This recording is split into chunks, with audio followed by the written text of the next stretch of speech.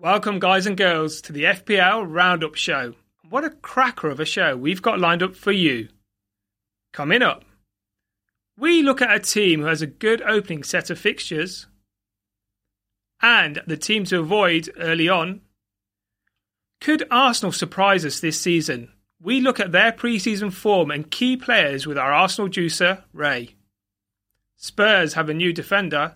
FPL Lines Head gives us the lowdown.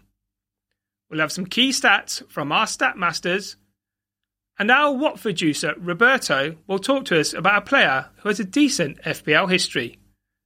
And we'll finish off with some more transfer news. This is one of my favourite times of the year. Everybody's excited for the new season. The whole FPL community is buzzing. There's happiness everywhere.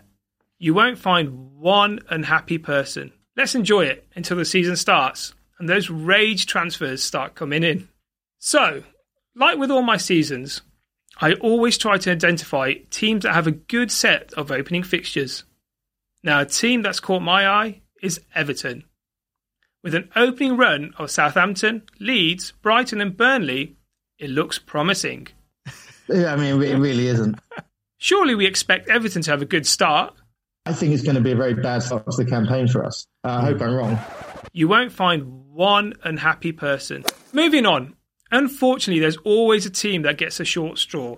And this time, it's Norwich.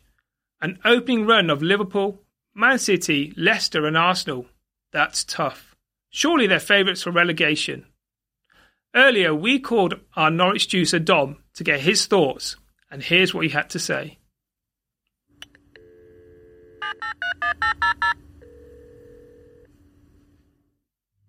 Hello, you've reached the voicemail of Dom.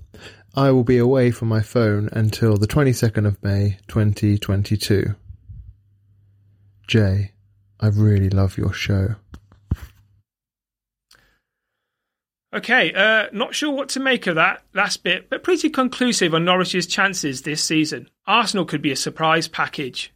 With no European competition to distract them, they can focus on the Premier League and have some tasty FPL assets. Let's hear a bit more about Arsenal's pre-season form with our juicer, Ray. Cheers, Jay. So we played 4 pre-season games so far against 2 Scottish teams and against the Londoners in the last week. 1-1, drew 1 and lost the other 2. In regards to the formation, it really has been a 4-2-3-1. Aubameyang's been playing on the left where I expect him to start the season, especially with Saka coming back quite late from the England duty. And I feel Lacazette will spearhead that attack. So because of Partey being injured, I expect Lokonga to start, not El Neni with Xhaka, which I'm okay with because he'll progress to play a bit better than the Egyptian. So yeah, that's what I'm expecting. Okay, so who's been the star performers? A couple of players I've been impressed with during pre-season. I think Pepe is looking on fire as he ended last season, really. So I think he's someone who could be a sleeper FPL asset, but of course you need to consider game week 2 and 3 against Chelsea and Man City, respectively. Okay. Ben White, because of his price point, but also from what I've seen, very assured on the ball, progressing to play well, passes out quite well, probably the best passer we have out of all the centre-halves. So he's someone that I think could be quite impressive. Smith Rowe at his price point as well, 5.5 million. He's started the preseason like he ended last season, really, like transitioning from defence into attack very well and trying to progress the play and get us in creative areas. So those are my picks. That's superb, Ray. You're making me consider them for my own team. One last thing before I let you go. How do you feel about Arsenal kicking off the season? Regarding how we'll start the season, I'm quite apprehensive, really. I do feel that the game against Brentford is going to be a tough one. The Chelsea and Man City game, I really don't have many expectations in regards to that. So, yeah, I'm pretty pragmatic, really, about how our start will be. Just hope we're not too far away after 5-6 games. Also, just want to say, good job. I think this is something that we needed, so keep up the good work, pal. Thanks, Ray. And thanks for those kind words. We now look at a new player at Spurs, Christian Romero. Yes, I know a lot of you will be saying, who? Well, I'm glad to be joined by our Spurs juicer, FPL Lines Head, to give us a lowdown. Thanks, Jay. Love the show, by the way. So yeah, I'm very excited about Christian Romero and what he adds to the Spurs team. He's definitely a Patricia favourite. being bought by him at Juventus for 20 million, loaned out, and now is on loan at Spurs with obligation to buy. So in his last season at Atlanta, he picked up the Defender of the Season award, and the club finished third in the league behind the two Milan clubs. He is available on FPL at 5.0, but as a centre-back, he shouldn't be anybody's first choice in FPL at the moment, but definitely keep an eye on him. So, back to you in the studio, Jay. Cheers. So there you have it, and I'm glad you're enjoying the show, my friend. Now, we have a new section where we highlight a couple of key stats from our stat masters. First up is FPL GOAT. Ruben Diaz at 27.5% owned is just 4% less owned than Trent at 31.9%. That's very interesting, as we've hardly seen any drafts with Man City defenders. Are we missing a trick? Nailed on starter for the best defence of last season, at 6 million, he's definitely worth considering. Second stat, well, more of some words of wisdom come from FPL Mejia. If anyone has a bad game week 1, I was 6 million after 3 weeks last year. Finished 44k. Don't give up hope. FPL is a marathon, not a sprint. Some wise words indeed. Don't give up hope, unless you're a Norwich fan. I really love your show. Jay, I really love your show. Okay. There's a player that's gone under the radar who's had a very interesting history in the game. Here to tell us more is our Watford juicer, Roberto! Thanks, Jay. Just wanted to say how great your show is. Appreciate that, mate. Thanks.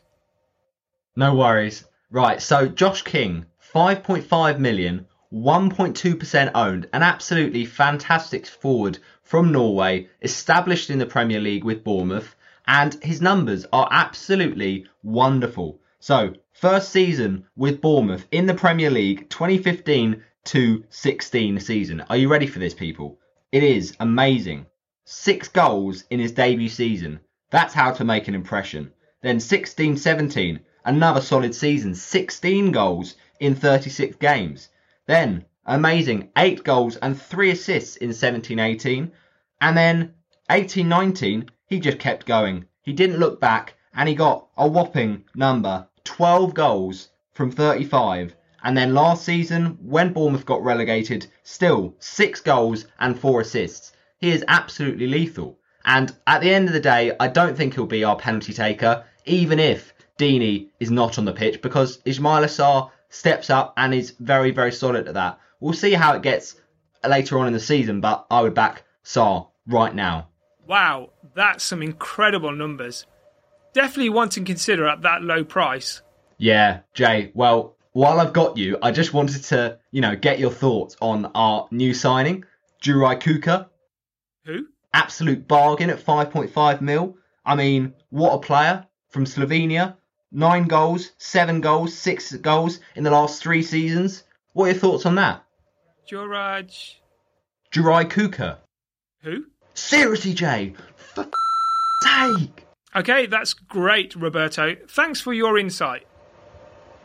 Let's move on to our transfer roundup. Well, one of the big transfers that's nearly over the line is Romelu Lukaku in a deal worth a cool 97 million. We caught up with our Chelsea juicer, FPL Casual. Hey Jay, hope you're well, mate.